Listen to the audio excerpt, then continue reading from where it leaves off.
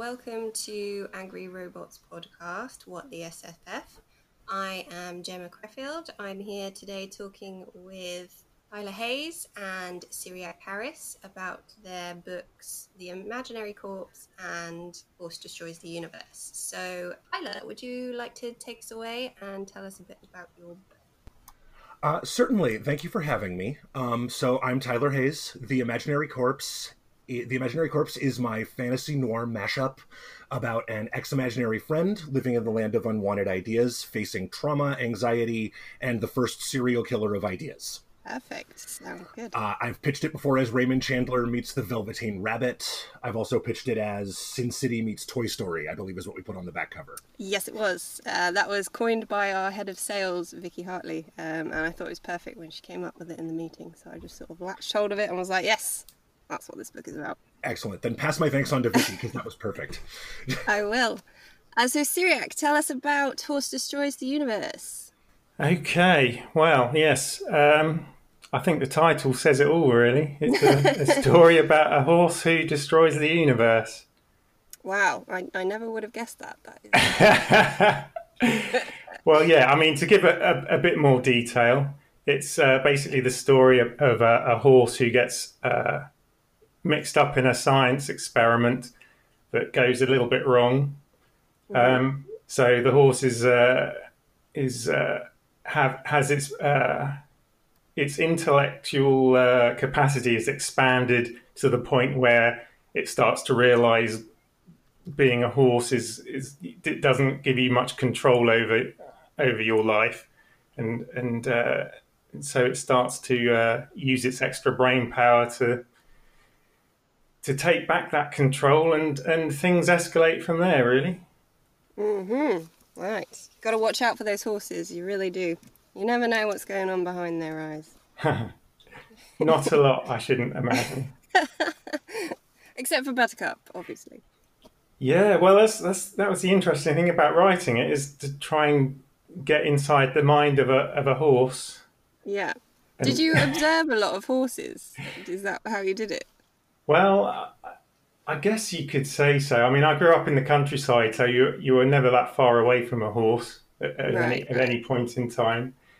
So yeah, you get to see them, and they'd get to see you, and you just look at each other, and you'd both be wondering what the hell the other one was thinking. And that is the book you wrote. Yeah. And my sister owned a horse for a while, so I'd get her talking all about what it gets up to, and the kind of the weird personalities that horses have and stuff like that. Mm-hmm. So I thought, well, I guess they're kind of just like you and me in a sense. Yeah. Just with a longer nose and harder feet. A longer tail, yes. Yeah. Great. So what I find so interesting about these two books together is how they both have such an unconventional narrator. So in the case of Horse Destroys the Universe, as we just said, it's a horse named Buttercup, and in The Imaginary Corpse, it's Tippy the Triceratops, who is a stuffed toy. So Tyler, can you tell us about how you created your protagonist and what you like best about him? Sure. So Tippy is actually based on an actual stuffed animal who is in the other room as we speak. Aww. Thank you. He actually came to my book launch with me. He is a little stuffed yellow Triceratops. And I decided he was kind of the center of a game of Let's Pretend I played with my dad when I was a kid. And I, at some point later in my life, decided I wanted to do something with that. And the Imaginary Corpse kind of grew organically around him. And then I sort of figured out who this Tippy actually was going to be once I had the skeleton of the story I wanted to tell. So the idea of Tippy as this kind of traumatized, anxious, somewhat bitter but somewhat hopeful figure really all stemmed from, this is who I need to be in this slot. Let me marry that to who Tippy was to me as a little kid and has been to me as this stuffed animal that I've kept my whole life. And see what comes out. And I think my favorite thing about the end product there was the contradictions inherent in who he is, in that he is, on the one hand, very clearly constructed after like within the narration constructed out of noir detective tropes, but at the same time has like a little kid's optimism, has kind of a lot of empathy and a lot of caring, and those cause him a tug of war that is actually part of his internal conflict throughout the book. And that was what I found really fascinating to write through him as my narrator. Great. So Syriac, same question for Buttercup. Can you tell us how you created him? Yeah, or her. Her. Well, I didn't actually specify which gender it is, so you can take your pick, really. But yeah, I guess it all stemmed from the central premise that I had right at the beginning, which was that I wanted to take the most unbelievable idea I could think of and somehow try and make it believable and turn it into a story. So the idea I came up with was of a horse destroying the universe. So it kind of the process of then having the horse tell the story. It just seemed to make sense to do it like that. Mm-hmm. Because I mean, like I say, that horses, they're not known for having any kind of control over their lives. They have almost zero agency in anything that they. I mean, the whole history of humans and horses for thousands of years, we've basically been using them like machines. So I thought it would make a kind of a fun twist to have to give this horse the ultimate control over everything. Mm-hmm. And from there, it just made sense for the horse to be like telling its own story, and so from there, I had to kind of think, well, what is a horse actually thinking, and I guess that's what really drew me towards the whole idea of telling it from the horse's perspective, because then it gave me the chance to look at humanity from the point of view of this alien being, and kind of look at all the weird stuff that we do from an outside perspective, mm-hmm. which is quite fun. Yeah, we are kind of weird. I would imagine, especially to a horse who, as Buttercup thinks about, is all to do with carrots and the carrots that they give and the carrots they take away. Yeah, and I mean, because the horse starts from a very basic intellectual foundation like that, it gives you the chance to analyze everything that we do, all the complex machinations of human civilization, and strip them back to the most basic level, in order to make everything that we do understandable to the intellect of a horse. Mm-hmm. And yeah, it just gives a unique kind of perspective to everything when you do that. Yeah, definitely. I know I don't tend to think about things in terms of an animal's point of view, but it is interesting to read about. Well, it was interesting to try and imagine it, because you can't. Yeah, I bet. You can't literally know what a horse is going to be thinking, but you can kind of make some educated guesses. Yeah, I think you did a pretty good job. So let's talk about some other unconventional narrators, in science fiction and fantasy. Whose stories have you read that have really stuck with you? Anybody want to go? I'll take a crack. So right off the top of my head, there is a short story by John Wiswell called Tank with an exclamation point, whose mm-hmm. narrator and main character, well, POV character, I think it's a third person limited, is a tank. Oh. Who is attempting to attend their first fan convention. Right. Okay. And it is an absolutely fantastic, heartwarming little story about this socially awkward tank. And I found the tank's name is literally Tank. Oh, okay. I found Tank more sympathetic than a lot of human narrators I've encountered in the last couple of years. And that's available online. Like I said, Tank with an exclamation point. Also Murderbot, Martha Wells's Murderbot Diaries, with a big capital M, from the Murderbot Diaries by Martha Wells, again, is more human than most human protagonists. And the way it talks about its world is so fascinating because it is so human and yet so divorced from the human experience around it. Like it assumes that it is like the people around it and that it understands, and yet the things it doesn't understand form so much of the tension of the books. And I absolutely find them hypnotic every time I read them. Wow, they're very good picks there. I like it. Syriac, have you got any that you like? To be honest, I can't actually think of any non-human narratives that I've ever read. I'm sure I must have at some point, but there aren't really any that spring to mind.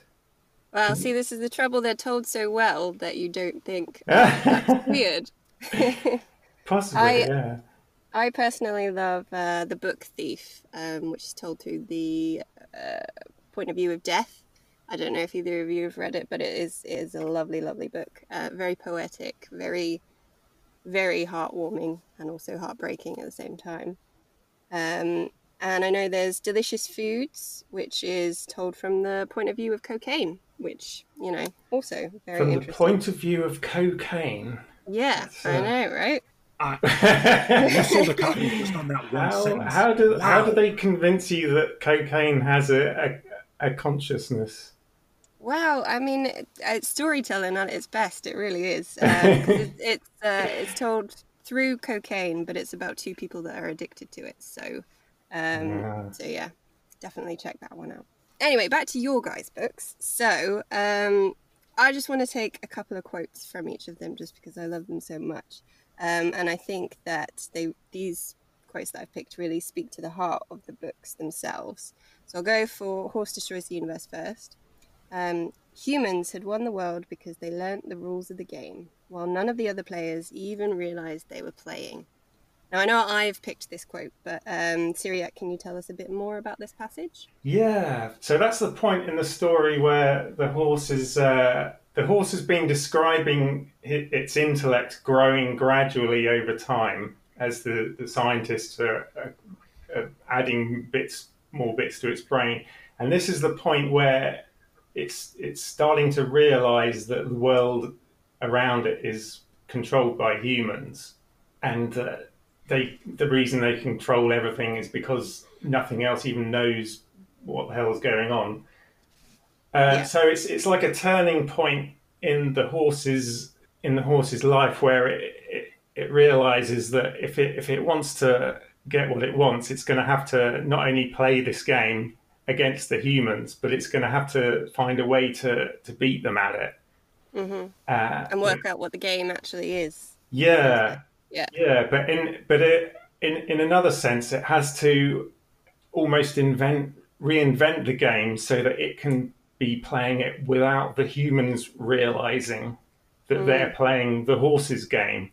So it's like the horse has reached a tipping point where it's no longer trying to catch up with the humans. It's realizing it's going to have to overtake them and start reinventing the rules of the game. And that's when things get interesting. Well, not that it wasn't interesting, but yeah, things start to get very strange. Okay, and onto the imaginary corpse. This one that I've picked goes, "We make sense of a world that sometimes refuses to make sense. We remind everyone that the world is basically a good place, especially when it seems anything but." So Tyler, can you tell us a bit more about that? Absolutely. So that's a fascinating pick. It's from near the end of the book, as Tippy is kind of recounting the events of the book, which I won't get into because we should let readers find that out for themselves. Indeed. But it is sort of him revisiting his mission statement, and in a way kind of revisiting my mission statement. That he's going back over what his purpose in life is and was, what he was what the little girl who dreamed him up to do, and what he wants to be doing with his life. And this is him reflecting back on that with notably less bitterness than when he first brings it up early in the book. Yeah. So I don't want to get into how he gets there, But it's a very important passage because it is really saying, okay, he's come full circle. He's figured something out. He gets something about himself and about the world he is living in that he did not get at the beginning. Great. Okay, fab. So now, correct me if I'm wrong, but both of your stories, there is definitely some underlying messages to the two of them, right? Yeah, well, Yeah. No lie detected. Great. Okay, so Syriac, do you want to tell us a bit about yours? yeah, well, I guess, I mean, there's several kind of layers of subtext, I suppose you could call it, but Yeah, about peel back that onion. Tell us about it. well, it's weird because I didn't actually plan to have any kind of underlying messages when I was writing it. When I started writing it, I just wanted it to be like this fun adventure story, and all of that stuff just kind of appeared. Yeah. I guess because of the nature of the story, it's basically about everything going wrong, and so you have to think of reasons for everything to go wrong, and of course everything goes wrong because people make bad choices, and so it kind of became this almost like a satire on our relationship with technology. In particular, it became I guess at its most basic level, it's a story about the stupidity of intelligence. So it concerns itself with various kind of types of intelligence, like machine intelligence, human intelligence, collective intelligence, and it explores the ways in which they can go right and the ways in which they can go wrong. And yeah, I think it's kind of relevant to the way things are at the moment, because people talk a lot about artificial intelligence these days, mainly in the context of how unintelligent it is and how it gets things wrong. And then, of course, we've got human intelligence, which isn't really going all that well at the moment either. So it's just a very sorry state of affairs for us, really, isn't it? Yeah, but it's kind of amusing as well. So it's plenty of fuel for writing an entertaining story, I think. Yes, definitely. I think that's very true. I liked your how stupid intelligence really is line. I think you should you should put that on a t-shirt or something. That's great. Well, when you think about it, all intelligence has to be stupid, because it's always going to be stupid next when you put it next to an intelligence that's greater than that. Very true. Very true. You're getting really philosophical with us there. Yeah, well, my book, it ended up being a lot more philosophical than I'd planned it to be. I don't know where all that came from. Posing the questions, that's what science fiction is all about. Yeah, I guess so. Yeah, it all just kind of fell out of my head while I was writing it, I suppose.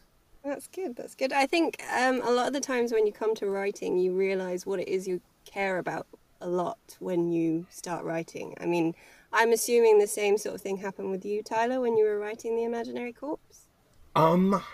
Yes and no. I definitely came to it with something I wanted to talk about, but what I wound up talking about wasn't quite that. So the book came from a place of, I wanted to talk about mental health. Was kind of a side. Mental health was kind of a dimension I decided to add when I was sort of punching the book up and going, okay, how do I make this not just Toy Story noir? Like, how do I make it not just a facile noir detective story, but everyone's a stuffed animal? And mental health is something near and dear to my heart because it is something I struggle with. I have both an anxiety disorder and PTSD.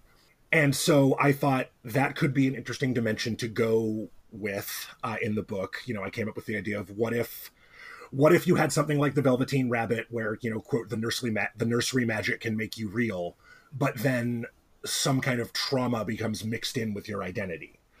which is where Tippy came from, which is where a lot of the people around him came from. Not everyone is from violent trauma. And that was kind of where it became just much more generally a book about mental health and empathy, because I don't want it to just be that everyone here experienced violence, though of course violence will be a side of it, because violence is a side of how PTSD happens to people. Yes. But also emotional abuse, great tragedy, various other things that I would probably need a trigger warning for. But then I wound up doing all this research trying to make sure that I stuck the landing on all that stuff, because I am not going to wade into these very difficult, very triggering topics and make a hash of it. I just refuse to do that to myself or to anybody reading it. And then it became a book about empathy and social justice, kind of almost accidentally. Like I stumbled into it and I went, okay, why not both? And just kept going. Yeah, that's great. I love how these sorts of things tend to snowball. Like you start off with, like you say, one idea, and then you just keep going and going, and then it just builds to these amazing books that you guys have created. Thank you so much. So these books have been very well received because they're great. But has anyone said anything about your books that you maybe didn't expect them to, or that you hadn't thought about the books themselves as a writer? Well, I've been writing this book for about 4 years now, so there's probably nothing that anyone could say that I haven't already thought about, to be honest. Oh yeah. Yeah. So I don't really have any insights that anyone else has provided me about it. But how about you, Tyler? Yeah, actually, there was one the other day in a book review. I've suddenly forgotten their name, and I apologize to you, reviewer, whose name I've forgotten, who brought up kind of this meta level of the story that I had left very vague, and they decided to really dive deep into in their thinking about it. Without spoiling too much, events in the real world feed back into the imaginary world in various ways, and that forms some of the backbone of the plot. But they also pointed out the ways in which the plot implies but never outright states that perhaps Tippy's actions in the imaginary world are affecting the real world. And I left that really open. I have my thoughts about it, but their thoughts about it were not ones that I had. They were going like, they were a little vague. I believe they ended it with like, I could write an entire thesis on this, which as a person who had to write a thesis really made my heart bounce. But, but also just, I was fascinated to see someone engage with this thing that really isn't big in the book. I don't dwell on it for more than a paragraph or two, but they were really fascinated and they unpacked all this stuff that I looked at and I went, I did that, didn't I? Oh, that's so nice that someone can find something that you maybe didn't think of. Yeah, that's really great. Yeah. So, so how did you both get into writing? I know, Cyriac, you had a fairly unconventional way in, as your narrator is, because you started and still are doing animated videos, right? Yeah. I mean, I've been writing as a hobby for years. I mean, before I ever started animating anything. Mm-hmm. But then I guess my animation career is just a hobby that got out of control anyway. So it's, in a good way, in a very good way. Yeah. Yeah. So these things, I never really think of myself as being like an animator or an author or anything. I just like making stuff, and if people like it, then all well and good. In terms of actually getting something published, I've always had it in my mind that I wanted to write a book and get it published, but I had to wait until the internet made it easy for me. Oh, the internet. Which is kind of the same with my animation. I had to wait until YouTube appeared so I could just upload my videos to the internet and let people watch them. So what do you mean you had to wait for the internet to get your book published? How did it work? Well, I'd written this book, and and I wasn't actually planning to do anything with it. And then I got an email from Unbound, the publisher, who do like crowd-funded publishing, Right. and they'd seen some stuff I'd written on Twitter, and they were asking me if I was interested in making a book about my videos or something. Mm-hmm. And I just said to them, yeah, sure. I've also been writing this science fiction novel about a horse. And they were like, oh yeah, well, we'll have a look at Can you imagine getting that email? I'm just writing this about. yeah, it definitely wasn't what they were expecting to happen, I don't think. But I thought, what the hell? I mean, everything that I've achieved has just seems to have happened by, I'd like to say, a mixture of luck and hard work, but mostly luck, maybe. I don't know. But I think that happens to a lot of people, to be fair. Yeah, it's all about timing. It really is. Yeah, and I just thought, well, I'm just going to go for it and see what they say about this book I've written. And they said it was really good, and that I should try and get it published, and that's where it all started, really. And that's what you did. If it wasn't for that, it would just end up sitting in a drawer in my house, waiting to be found after I died or something. I'm sure it would have got discovered before then. Yeah, maybe. But Tyler, you had a similar thing with timing on The Imaginary Corpse, didn't you? Yes. So my journey to writing is much more traditional, and I can get into that in a minute. But the thing you're alluding to is that I was a week out from giving up on this book when Angry Robot said they wanted to publish it. I wrote it. It took me about 4 years bell to bell to write it. And I had shopped it around, and I was getting a lot of very glowing rejections. Like a lot of, we like this, but... Which is positive. It is, especially in a rejection-heavy business like writing. You know, of course I'm going to get a ton of rejections. I wasn't despairing, but I was kind of looking at it, and my writing group and I were looking at it and going, I think the problem might be that a lot of people don't want to publish this by an unknown. You know, that this is a great book maybe for your second book after you've made a splashy debut with something a little more mainstreamy. Right. And then, that discussion happened after I had submitted to Angry Robot. And, was just like you do with everything, was assuming Angry Robot was going to say no and just went on with my life. And then all of a sudden, like a week after, I said, okay, if none of my current submissions pan out, I'm going to put this in a drawer and I'll come back to it after I've got a little bit of a name to trade on. And then I got that email from Angry Robot who, thank goodness you decided to make the subject line offer on the Imaginary Corpse. So I didn't have to wonder what was in it. And yeah, then I sat there and shoved both my hands in my mouth so I didn't scream at work. And it was all downhill from there. So apparently all I had to do was completely give up and surrender. Sometimes that is what you have to do. You just have to let time do its thing, I think. Indeed. Well, that's such a sweet story. So I know we've sort of touched on this a little bit, but tell us about your writing process. So how did you write these books? And I know you've already told me how long they take. It was about four years for both of you, right? Yeah, yes. Pretty much. Yeah. So Cyriac, tell me how you wrote this book. How did it come about?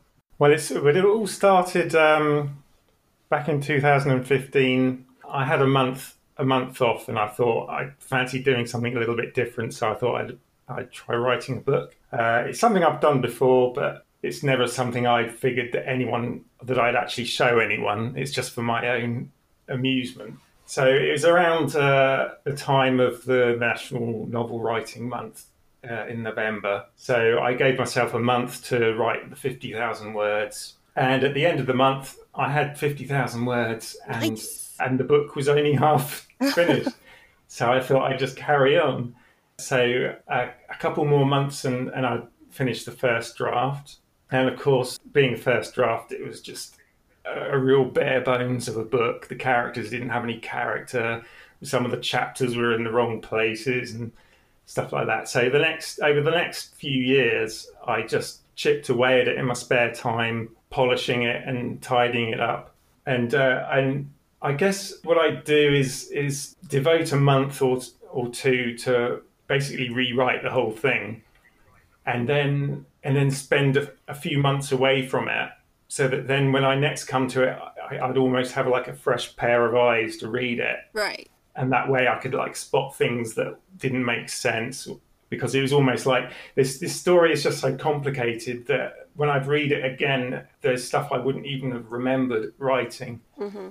So it was like kind of reading it from a fresh perspective, which really helped. So you would do it in like blocks of time rather than like a continuous thing. If I condensed the whole writing down, if I was working at it full time, it'd probably maybe only be like half a year, maybe, I suppose. Oh, really? Wow.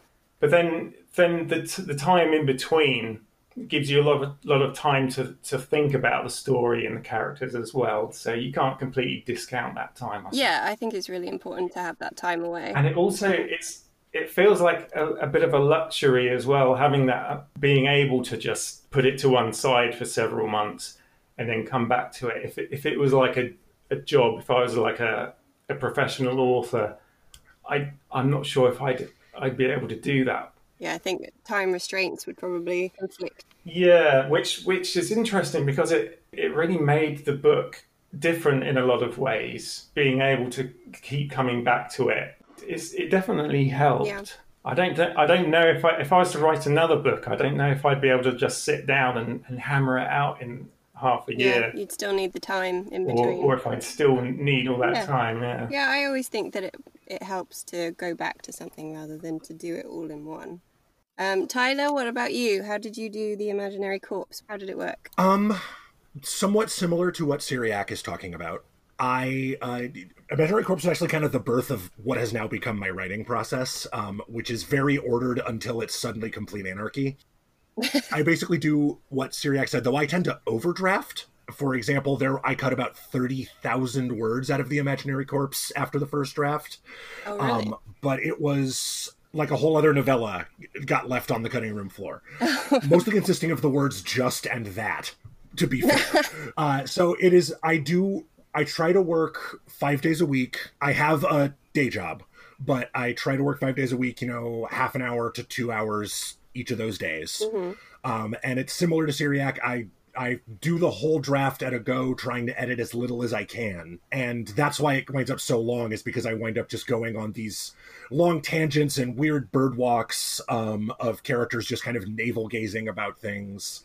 I find sections where I clearly didn't know what was going to happen next, and so I sat there retelling the story to myself for a couple paragraphs while I figured it out, that kind of thing. And then I will usually put down what I'm working on and go work on something else, either a totally different book or some short stories, or I'll deal with some business stuff, whatever I've got that I can do for a couple of weeks in there, so that when I come back to edit, I've got relatively fresh eyes. Yeah. And now that I'm working more on deadline, I've had to compress that timeline a little bit. I wouldn't be able to take those 4 years to write another book. Yeah.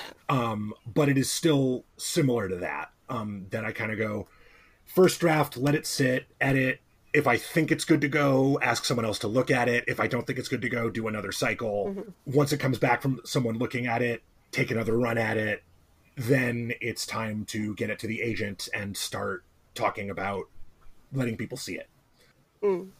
Yeah, I mean, I think what you said about timing, in that you won't have another chance to do the same as you've both done with these debut novels. If you continue to write, then the next one's always going to be on a deadline. It's not going to be a luxurious thing where you'll just like, oh yeah, if it comes to me, it comes to me.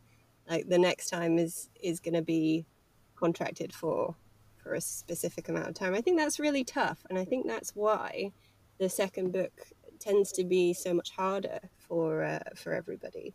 But speaking of second books, do you guys have plans for future titles? Well, I'd quite like to do a kind of a sequel to this book. Yeah. Telling the same story again from from the point of view of somebody else who's involved in it. Right. So not a sequel. I think it's a sidequel, they call it. So it's the same timeline, but from somebody else's point of view. That's something I'd quite like to do. Yeah, that sounds interesting. Because the way that because it's narrated, you only get to see the story from the narrator's point of view, yeah. Side of things. And there's so many other interesting things going on in that world that I have to ignore because the horse isn't aware of them going on. So yeah, it'd be nice to go back and explore some of that a bit. Who would you do it from? I'm not going to say too much about that at the moment because giving too much away. Sorry. Yeah. Well, personally, I love Betty. Just going to throw that out there. I think she's. Yeah, there's a lot of stuff that she gets up to that you don't get to see, which I'd like to explore some more. That would be interesting. I think there's some interesting stuff going on there. Definitely. Tyler, what about you? So, I have a sequel to The Imaginary Corpse actually written, and I have thoughts on another sequel kind of written down in a file that I'm like, I'll come back to this when I have a second. Right. And I'd love to be able to show the world those, but we'll have to see. The sequel largely revolves around, again, keeping spoilers out, but I want to give you a taste. A debt that Tippy incurs in book 1 comes due in book 2. Oh, I see. And it gets him involved in something much bigger than he's expecting. It's a bit dark, yeah. I mean, about on the level of darkness of the first book, I would say. Yeah. Okay. Cool. Great. Okay, so I just to shake things up a bit here, I was just wondering what you guys thought. What would happen if Tippy and Buttercup were ever to meet? How do you think their conversation would go? Wow. I'll let you go first, Syriac. Right. Wow. Give me a minute. It's interesting because Tippy. I understand Tippy lives in this still real world of ideas. Let's not be in the still real because I think that would govern a lot more of how things would go. Let's just say just in any kind of world, so like the regular world. Well, it's possible because Buttercup ends up living in this virtual environment. And you could feasibly recreate Tippy's world within that, indeed, or as a background process to that, where Tippy might even be a part of Buttercup's consciousness that Buttercup isn't aware of. Wouldn't that be interesting? Yeah, you see that there are possibilities. I can see. Hold on, I'm registering a trademark on this idea right now. I think Tippy's reaction to Buttercup would be, I love that idea. So piggybacking on that, I feel like a lot of it would be about Tippy wanting to help Buttercup make better decisions. Yeah. Yes. Like, that it would be Tippy wanting to help Buttercup. And a lot of that would be Tippy trying to come to understand where Buttercup is coming from, which is going to be, it'll be easier for him than it would be for the humans around Buttercup because, he's used to the idea of putting himself in the shoes of some very weird clientele. Yeah, true.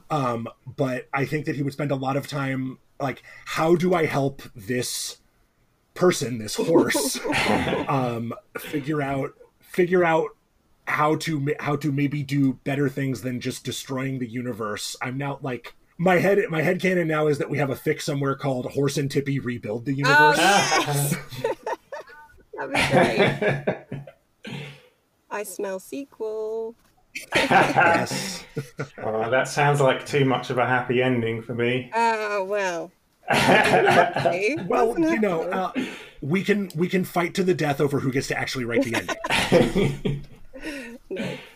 Okay, so other than Tippy and Buttercup, who are your favorite characters in your books? Ooh. Do you want to go first? Sure. I am going to jump out right now and say I love Big Business is actually a big favorite of mine. I mean, he's someone you love to hate, but I love him. Yeah. I found him, he's such a fascinating challenge to write on a couple of levels, and I don't want to spoil him too much, but he is deliberately unsympathetic but with moments of sympathy, and I don't really generally write sympathetic villains. Yeah. So he was an interesting exercise for me. You know, I like my villains evil. I like my villains self-justifying but pretty clearly selfish. Yeah. And so writing him as someone who there is some tragedy in his background, but he's also an awful person was kind of an interesting challenge, and I find him fascinating. Yeah. Yeah, I can see that. I can see that. I would also throw out, getting into who she is a spoiler, but Breaker is a personal big favorite. She comes in midway in the book. I love her so much. And I don't even like octopuses. Just saying. Yeah. Octopuses are big. We stand octopuses in this house, but I totally understand. What about you, Cyriac? Who's your favorite? I'd have to say Betty, I guess. Yeah, I love Betty. She's just such she's a mixture of several people, real people that I've known. She's so quirky. I love her. Yeah, and just kind of crazy and unpredictable. Yeah, absolutely. And has all these ideas that are kind of wrong, but she somehow justifies them to herself to be right, and yeah, she's like a force of chaos.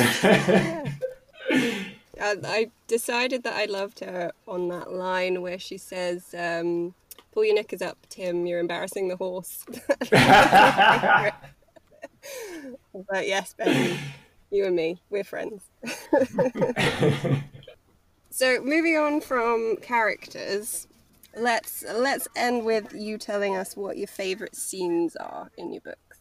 Favourite scenes, without giving away spoilers. I mean, well, it's your book. You can tell people if you like, but I think my favourite scene has to be the one where Betty is giving a presentation of her science project to an audience, and things don't go quite as she had planned.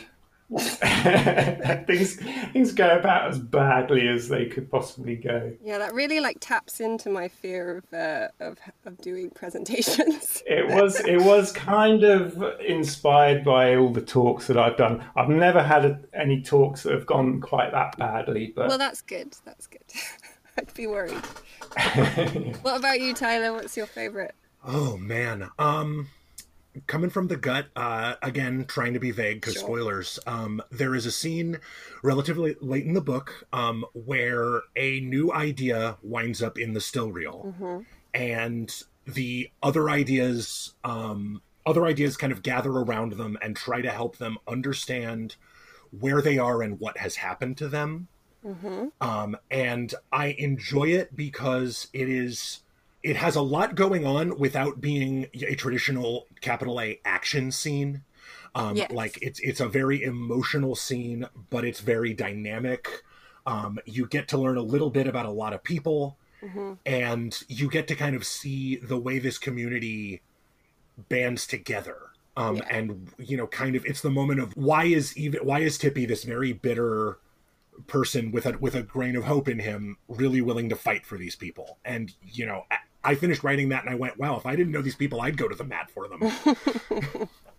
Yeah, I think that's definitely true. I feel like that scene really slowed down the whole atmosphere, and you could really, it was almost like a magnifying glass on the characters. I really like that scene too. Thank you. Okay, well, I think I've probably exhausted you guys now. Thanks so much for joining us and for chatting about your books. As I say, they are both amazing. Horse Destroys the Universe and The Imaginary Corpse. They're both available now. Get on it. Go buy it from your favourite bookshop. Buy it online. Buy it wherever. Just go get them. They will thoroughly entertain you and leave you wanting more. And as it turns out, sounds like there might be plans for some more, so you might be in luck. Once again, guys, thanks so much for coming on the podcast and for joining me today. It's my pleasure. Thanks a lot. My pleasure as well. Thank you for having me. I will speak to you soon, guys. Bye. Bye. Cheerio.